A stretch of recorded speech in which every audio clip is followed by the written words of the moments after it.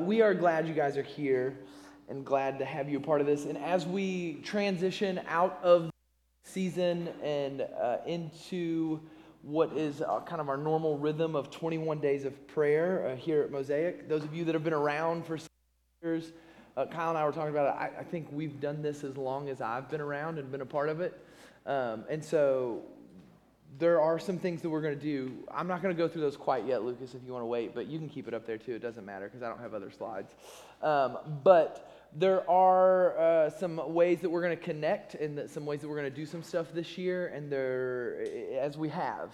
And this has kind of been our rhythm, and this has been the practice of Mosaic for several years now, is to start the year with this 21 days of prayer. It used to be prayer and fasting, and then we kind of moved fasting to the Lenten season. As not to ask you guys to, end up with like 9 straight weeks almost of fasting and giving stuff up, and to kind of emphasize these different disciplines. And days of prayer and fasting out of this place of honestly kind of looking at and examining and going like, there's these New Year's resolutions that everybody's doing. Like, let's make prayer a part of that. And there's some debunked science that 21 days formed a habit. And any of you that have done anything longer than 21 days know that a habit does not make in 21 days.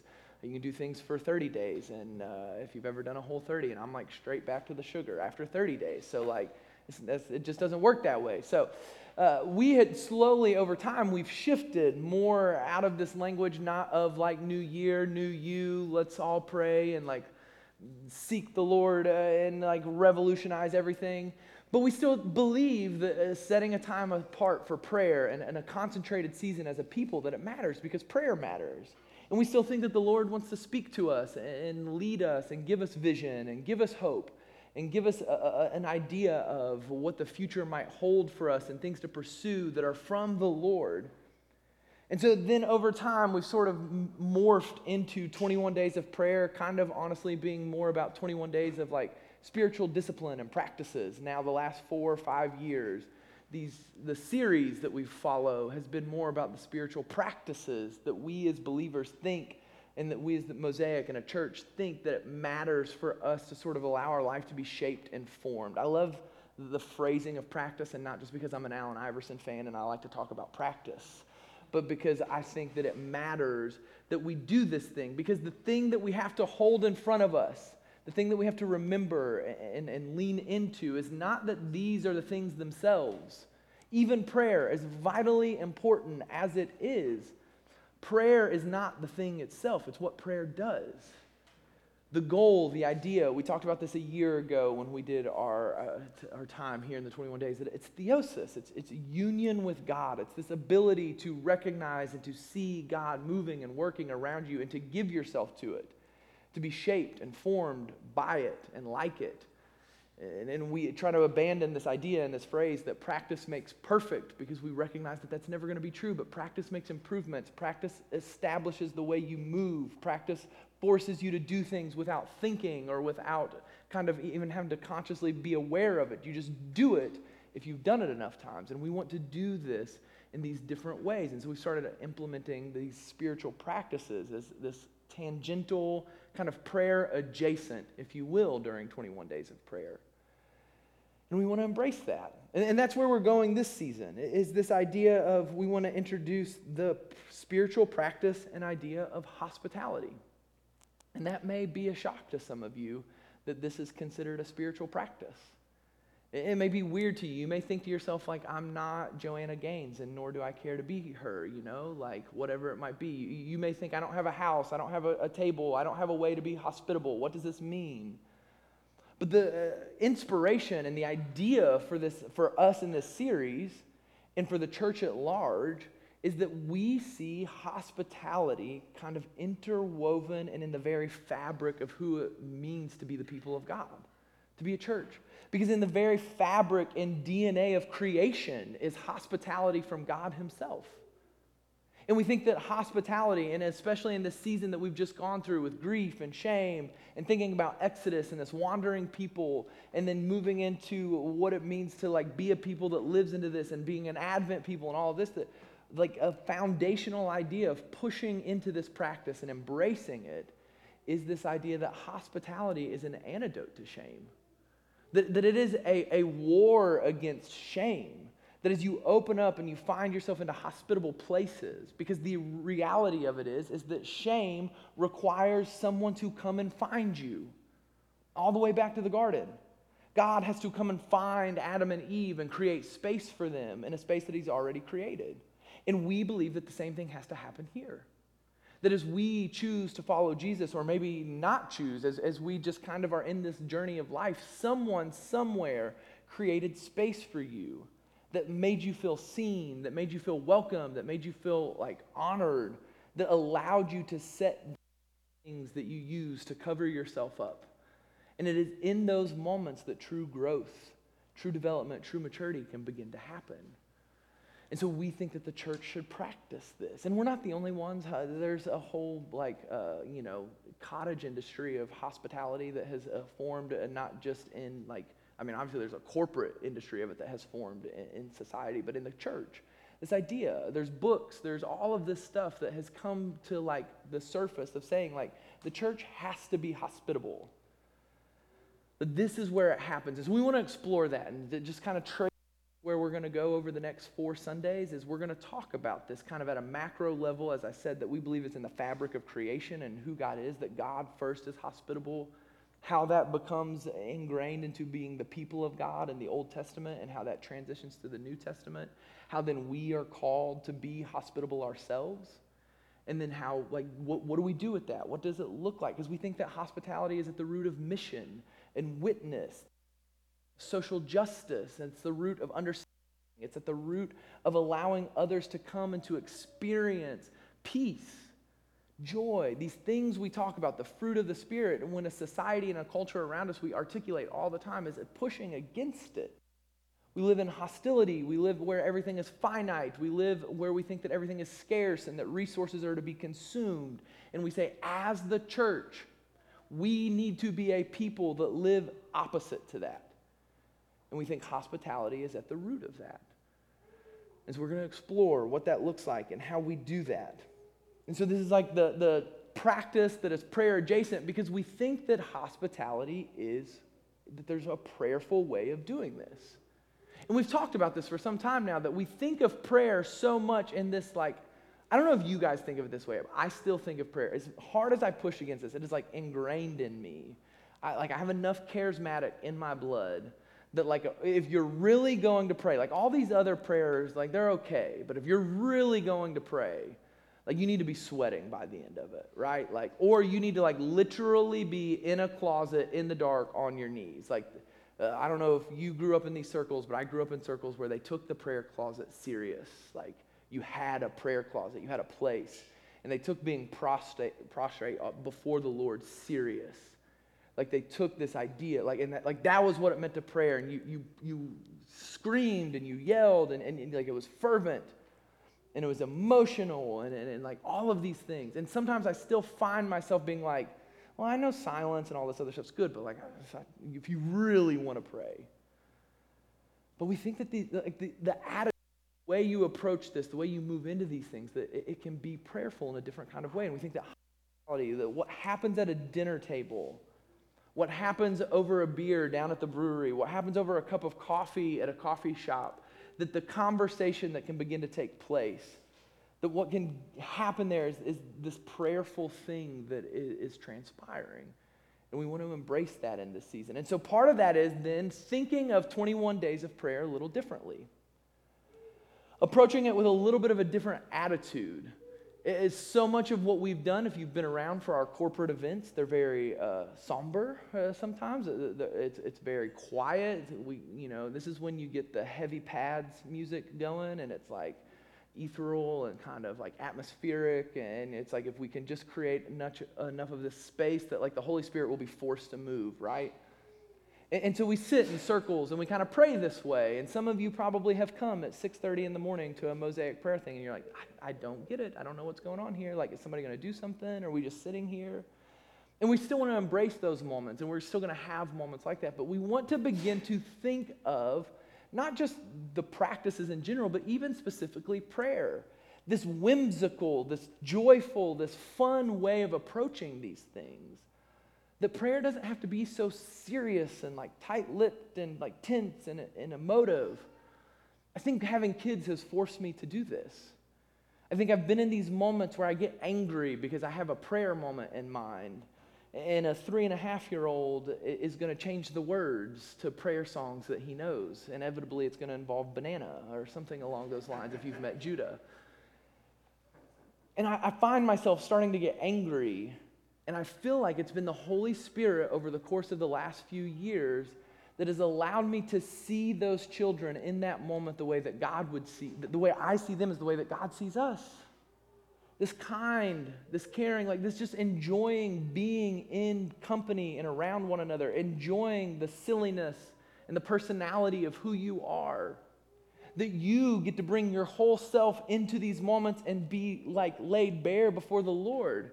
But not in a performative, like judge me way, but in the way that a child is so willing to just be themselves in front of you. It's frustrating for us as adults, especially when you're the pastor of a church and your children don't understand the rules and the regulations and the formality of the way things up here are supposed to work. Speaking from experience. They say things and they shout you out for wearing Georgia shirts from the back in the middle of the sermon, you know, like these are the things. But there is a way in which they are free to just be themselves that we stamp out of our, like children. There's a freedom that they have to just pursue the desires of their heart. And yes, there are social regulations and kids should not just run free all the time. I'm not saying that. But I'm saying that most often the way we begin to correct them is we just begin to kind of shame them, whether we do so on purpose or not. And some of that, some grief is good. Oh man, I can't act like this all the time, can I? That's good for us. Some of us maybe didn't get enough of that growing up. But there is a way in which they're free. And what we really want to embrace in this next 21 days and as we approach prayer is this ability to be free before the Lord. To not have to just sort of be, this is the way this has to look. And we think hospitality and opening homes, finding yourself in spaces where hospitality is free to kind of operate, that this is one of the primary ways to create these environments, to create these spaces where you are free to kind of be you. And so, though we will have these corporate events, these moments where we gather together, we're going to take a risk here and trust you guys and sort of say for the next 21 days, like we're going to put the ball in your court and begin to dream and to wonder and to ask. And we have ideas and ways that we can help you. And we're going to do this through small groups and different things like this, right? But like that this next 21 days that you would really find yourself opening your home and your heart, opening your life. Sometimes you don't maybe have a home that can be open. You can live in a dorm or an apartment with roommates or whatever it is that you're just like, it just doesn't work. It's okay. We're going to talk about that and how Jesus had no home, and yet he's like the most hospitable person you'll ever meet. Our passage this morning that we're going to read, I promise, point where you see someone that is not necessarily the one that should be showing the hospitality in the way that you think of it. And so we're inviting, find these spaces where you can be a part of the antidote to shame and to guilt, and to find spaces where you can invite those that you're around to step into being free to be themselves, but not in this like because the freest version of me is, the version I should pursue and all of this idea, but so that there is this union with God, this ability to stand before the Lord and to connect and to grow and to change with him. And so we want to invite you into this. And so some of the ways we're going to do this corporately, I will now go through the slides, and we're going to try to do some things differently. So Wednesday, we're going to have a prayer lunch up here. It's going to be short. We know a lot of you work, but this first week at least, if you RSVP by Tuesday, you can contact me, or we're going to send some links out this evening. I meant to get them out earlier, but that didn't happen. But there's going to be ways that you can sign up, and we're going to have food. We're going to have lunch, and we're going to be up here. We're going to hang out. And we're going to eat together, and we're going to pray together in a way that's maybe a little different, more casual than you would think of, but that's going to be on purpose. And so that's going to be the Wednesdays for the next 3 weeks. But the first one is going to be this Wednesday. So join us. Come up here. Be a part of it if you can. We're still going to have online prayer, and how that's going to happen, we'll again make sure everybody's caught up to speed on that. But it's going to be on Monday mornings. Just shortly, we'll start, in the morning, and people can kind of sign off as they need to. This is just a way to connect, start your week, see some people, pray together. And then this is an idea that I had, and I meant to tell Kyle about this. So Kyle, you're hearing about this the first time too right now. I had it this morning. But we're going to open up on MLK Day and do something different and invite some folks up here and have some time of family prayer together, where it's going to be real informal and nothing's going to go the way we want it to, and we're going to embrace it and we're going to love it. There'll be coffee and some pastries and stuff to eat. We'll open up before you can see kind of regular open prayer. We'll be online and in the space together on that Monday, and then afterwards, if you got your families, come on up and join us, and we're going to do some guided prayer of kind of what this looks like to pray with your family together, to learn how as a family you can embrace this. And it's not like anything crazy, okay? Like, it's just going to be prayer, and it's going to be kids, and they're not going to know what to do, and it's going to be loud, and nothing's going to go in the order it's supposed to go in, and that's fine. We're going to embrace these things. The men and the women both have things going on. There's a men's group that meets at my house at 5:15 on Thursday mornings, and so during 21 days of prayer, we would encourage you, if you can just commit to 3 weeks of meeting in West Homewood, like come on down. When it's really cold, we start a fire and bundle up, and I bring blankets out, and we meet outside. It started during COVID, and we've just kept it going. So if you're interested in that, contact me. The last Monday, which would be the 23rd, the women are going to have an evening event centered around some of these ideas and looking at what it looks like to foster this. And so we're trying to create different ways to connect, but we also want you guys to do it. And as we do this, we've been thinking about as 21 days of prayer, not just being this way we start the new year, but seeing how it's connected to the liturgical calendar in the season we find ourselves, which is Epiphany, the season after Christmas season. And if you don't know the word Epiphany, it's pretty self-explanatory if you've heard it in a non-religious setting. It's a manifestation, it's a revealing, it's an understanding, right? We've heard it this the other day, at a realization. In a religious liturgical context, it's this season where we mark that Christ has been revealed, that he's come, that he's revealing himself. And so you think of things like the 3 wise men. I know all of you properly kept them away from your manger setting until the other day, just like we did. And so that's the way you do it. You think of things like the baptism of the Lord when the Spirit comes, transfiguration, these moments. Another big theological word for this is theophanies that you see throughout Scripture, these moments where someone unwillingly or unknowingly is engaged in doing something, and then in that moment they realize, oh, this is the Lord. This is different. And so you see how that approach, this Epiphany season, connects to something like hospitality. These regular acts of faithfully just kind of doing what you're called to do, doing something, and doing it in such a way that there are these moments that begin to happen, and you go, oh, this is different. Surely the Spirit of the Lord was in this place. Oh, you're not just anybody. You're the Lord. Oh, this is the Spirit. Something different is happening here. And you've been a part of these dinners and conversations, I'm sure of it, where you're talking, you're doing something, and you leave going, that was different. And here's the beauty of it. You don't have to be the one that hosts that. You can be a part of it. Hospitality is also accepting invitations. It's not just hosting and entertaining, but it's a way in which you open up your life to create space for others to enter into it. And that can happen over there right now this morning. It can happen downstairs. It can happen at lunch at a third space. But it's a way of allowing others, and it's a way of creating space for those of you that have really big personalities. Me and Mia talk about this a lot. Like, what does it look like when you're aware of the fact that you dominate conversations and you can sort of take over a room, that you create space in such a way in these big group settings that it makes it free for others to step into that space? How do you create space that allow others to come to the surface if that's who you are? So it's not just dinner parties, okay? It's using your life in such a way that others feel free to speak, to move. And this is why it's connected to so many other issues. And so you see how then in these moments, what you're doing is you're allowing others to have those theophany and epiphany moments with the Lord, When you do this well, when you come into it prayerfully, there's an attitude or a demeanor that's taking place that people come and they enter into it and they leave going like, surely the Spirit of the Lord was in that place. Surely I encountered something there that was more than. Because even though we took the Christmas decorations down and we've moved on, Christ is still the light of the world. And just as we did on Christmas Eve service, we still carry that light with us into a dark world, and we create a way in which people can see and experience that light. The heat of it, the blindingness of it. And so we want to invite you into doing that as we overlap with Epiphany, as we think about these different moments and ways of doing prayer. So I'm going to read just a few short verses from Genesis 18 that I think demonstrates this well. And this is kind of more of a practical example of what this looks like. I'll say a few things and we're going to go to communion. It says, the Lord appeared to Abraham near the great trees of Mamre. While he was sitting at the entrance to his tent in the heat of the day, Abraham looked up and saw 3 men standing nearby.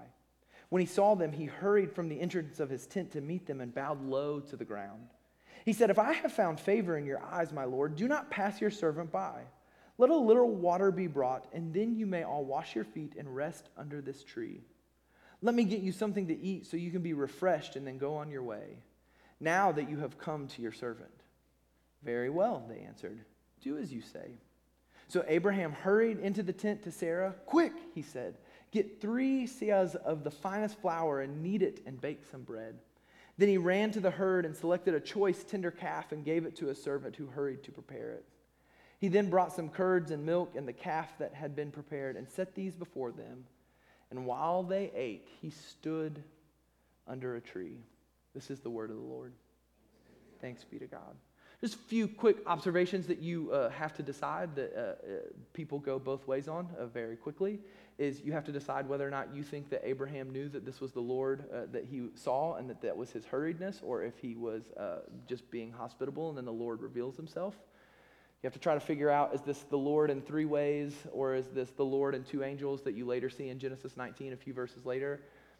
I'm not going to answer these questions for you, but we can talk about them afterwards. But they have a connection to this. And there's ways that you can interpret it. And there are ways that you can see this. But the thing that you see, and I think that the thing that the author of Genesis wants you to make sure that you recognize, is the hospitality of Abraham. Now, if you go back, ancient Near East, desert dwellers, Bedouins, all this kind of stuff, there were some ways in which we can kind of tell historically that there were some rules that sort of were involved in the way that this transpired. There's stories in history not related to the Jewish people of where you see this opportunity where people would actually sort of only travel at night so that they would be avoided in engaging in war, because there was like a cultural expectation that you would host people in the desert. And so there were rules and sort of this is the way it had to go. And once you were in, like they couldn't attack you. And so people would kind of use this to their strategic advantage to pass safely through these moments. And so we see Abraham living some of this out, but we also see something different happening here that goes beyond just what are the cultural norms. We see his urgency and his honor to acknowledging and naming them as superior to him. Whether he knows up front that this is the Lord in this moment, and this is one of where those big theological words of theophany, this is one of them. This person, this human being that Abraham is encountering, and he's going, oh wait, this is like potentially Yahweh, like in this. Sometimes they call them Christophanies, which are of looking forward to this as kind of Jesus manifesting himself in the Old Testament. These are all fun words, fun ideas. We don't all know exactly how that would work, other than that they're outside of space and time, like, Interstellar, like looking through, yelling, Murph, come back. So there's these moments that you have, that you see this. And so what we know is that Abraham does the thing that he's supposed to do. He is hospitable to these men that he finds, and he invites them in. But the author of Genesis, I don't think, included this passage in 8 verses simply to like kind of elevate the role of hospitality, though I think that is important. And I think that the author wants you to know hospitality is important because it's a theme that shows up again and again in Genesis, and then is going to be drilled home in Leviticus once the law is passed to the people of God. But what it sets up, and what I didn't read that I will briefly touch on, is it sets up the promise that Sarah, who is well beyond the age of bearing children, is still going to have a child. There's a covenant here that is connected to this. And that this hospitality and this moment of hospitality has to lead to something else is the whole point. In the same way we're talking about the practices and the disciplines and these things that we step into, they are never intended to be just the thing themselves, though those are good. Abraham did the right thing here. He did the faithful thing. And he should be celebrated for that.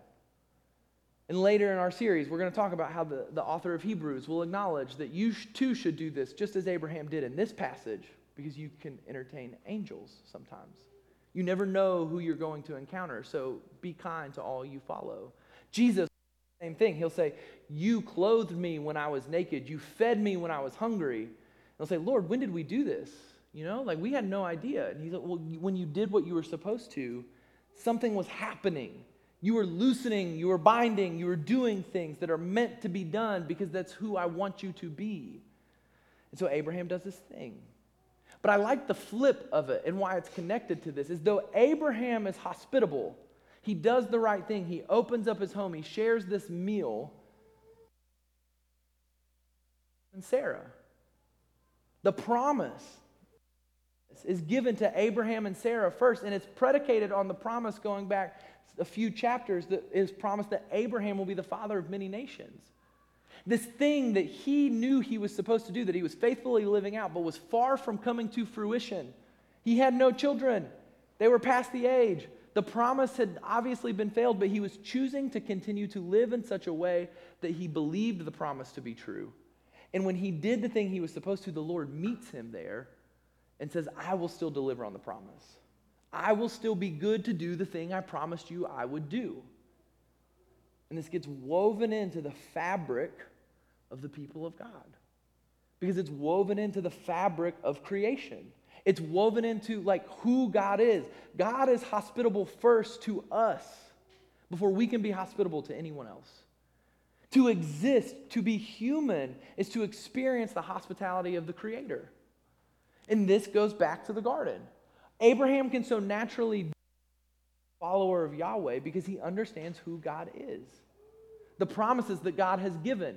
In the garden, what you see immediately is that God creates not out of a need or necessity or to prove himself or any kind of performative righteousness.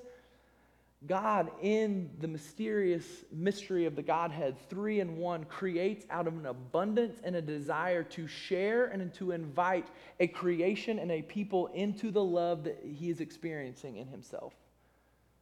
We confess this regularly. It's a mystery. We don't understand it all, but we know it to be true. And Abraham knows it to be true. And in the garden, there was an abundance. There was more than enough. And God gave it to them. Space for them to experience him and his love. And when they failed, he creates again. He creates space. He comes and finds them and he says, I will create space for you. I will cover you up. I will make atonement for your sins.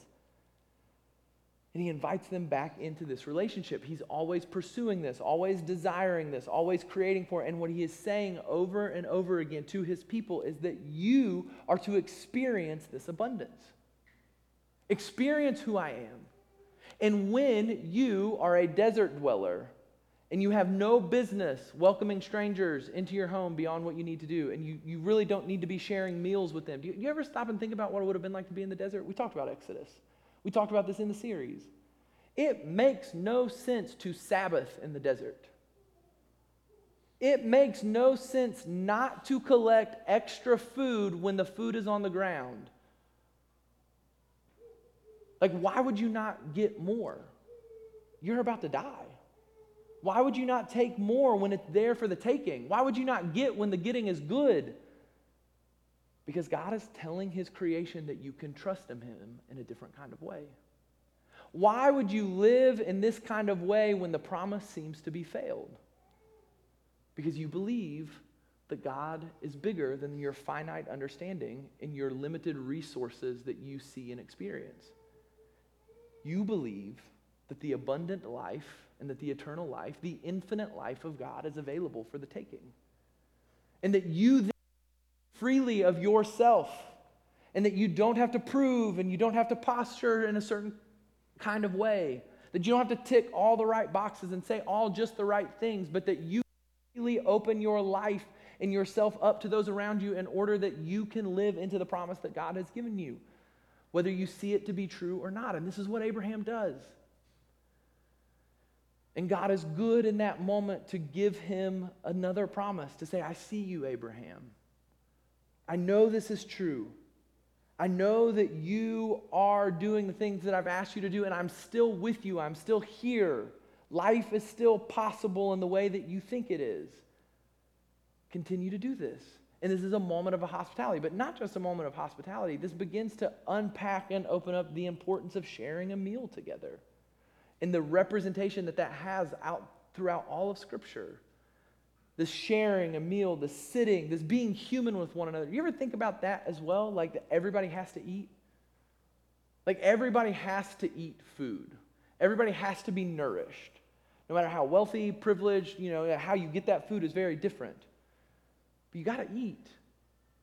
It's a human moment. It's a vulnerable moment. If you live in a land of war, in a land of battle, it's a moment where you're exposed. It's a moment where you can be taken advantage of. It's a moment where you have to choose how you're going to spend your resources. And Abraham in this moment says, I will do this with these people. I will share in this meal with them. I will provide for them what is the best of what I have. Not just my extra, but my best. And he does so because he knows that that is what Yahweh does for him. Yahweh provides the best, not just the excess, not just the scraps and the trimmings. But he gives to his people the very thing that is there for them. And Abraham does this.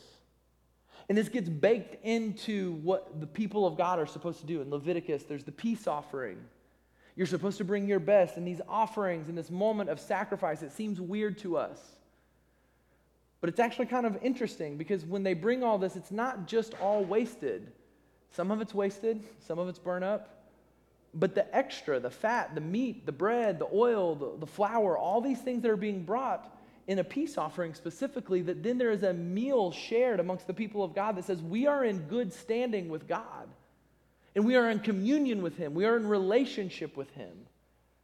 The sacrifices are hospitality. And they're called to do it and to live it and to participate in it. This continues through Jesus.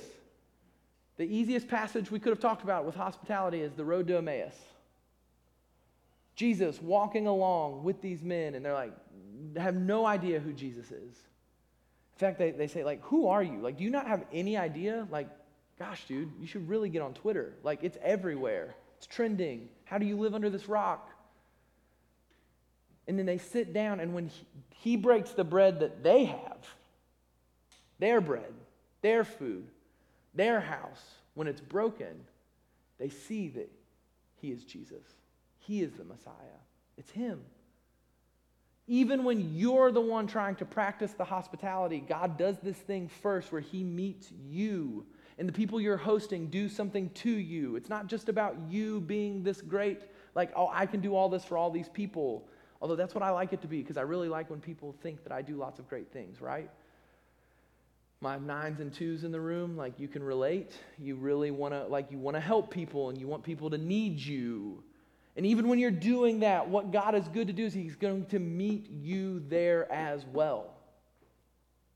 He's going to be near to you. He's going to reveal Himself to you. So this creating space is for you and for others. It's this moment where we get to commune with, and we get to acknowledge that as we eat, as we share in this, that we're in good standing, good relation, and God's life is being revealed, and we're being invited into it. Just as Jesus did. I think of Jesus in the feeding of the 5,000. We just read this story in our little kids' Bible the other day. And it has this great line that there was more than enough. And the disciples, they gathered together 12 baskets, and there was an abundance out of what God had found. This is the life of the kingdom.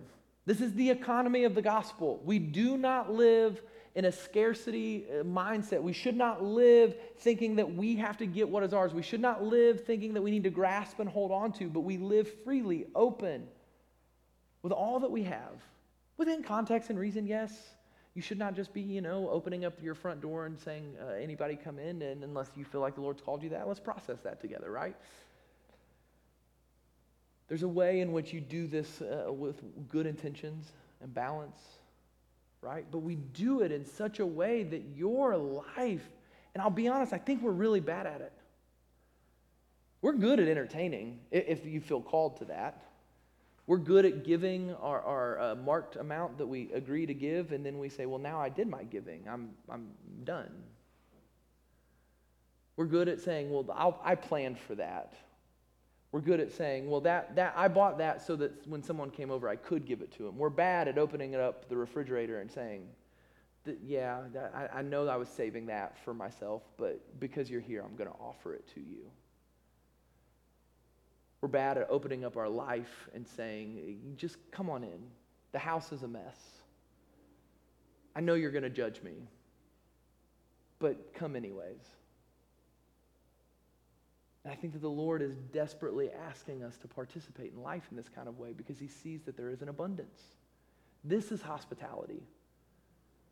This is what we're being invited into. And as we come to the table and the band comes to play, there's a song, as we always do. But think about it in this way.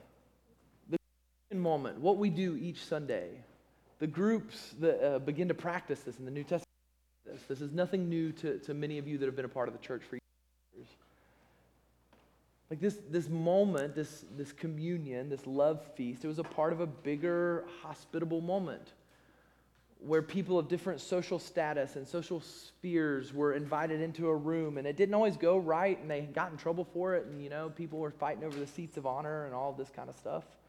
But this communion moment was a reminder that this is the type of life that the people of God are supposed to live. That we are supposed to break bread with one another and open our lives and pour ourselves out and give ourselves in such a way that we can offer something to the people around us the way that Jesus does it for us. And we come to this moment to receive from God the thing that reminds us again and again, and we hold on to those elements and we remind ourselves again and again that God is offering a life of abundance. An infinite and eternal life through the death, burial, and resurrection of Jesus Christ. That his body broken and his blood poured out offers for us something more than we could want or imagine, more than we could dream or hope for. That he wants to give us something that allows us to experience the fullness of his. And in turn, we're called to carry that with us and to offer that to other people so that they might come and know and taste and see that the Lord is good.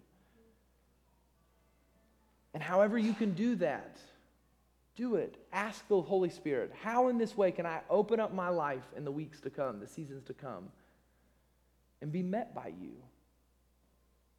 To experience the Lord and his kindness and his goodness. And so as you come and as you eat, come and experience the hospitality of a gracious and hospitable God that feeds you, that clothes you. Come and allow yourself to experience the freedom of being his children, the joy to stand before him in all of what you might call shame and all that you might want to hide, that you can open yourself before God.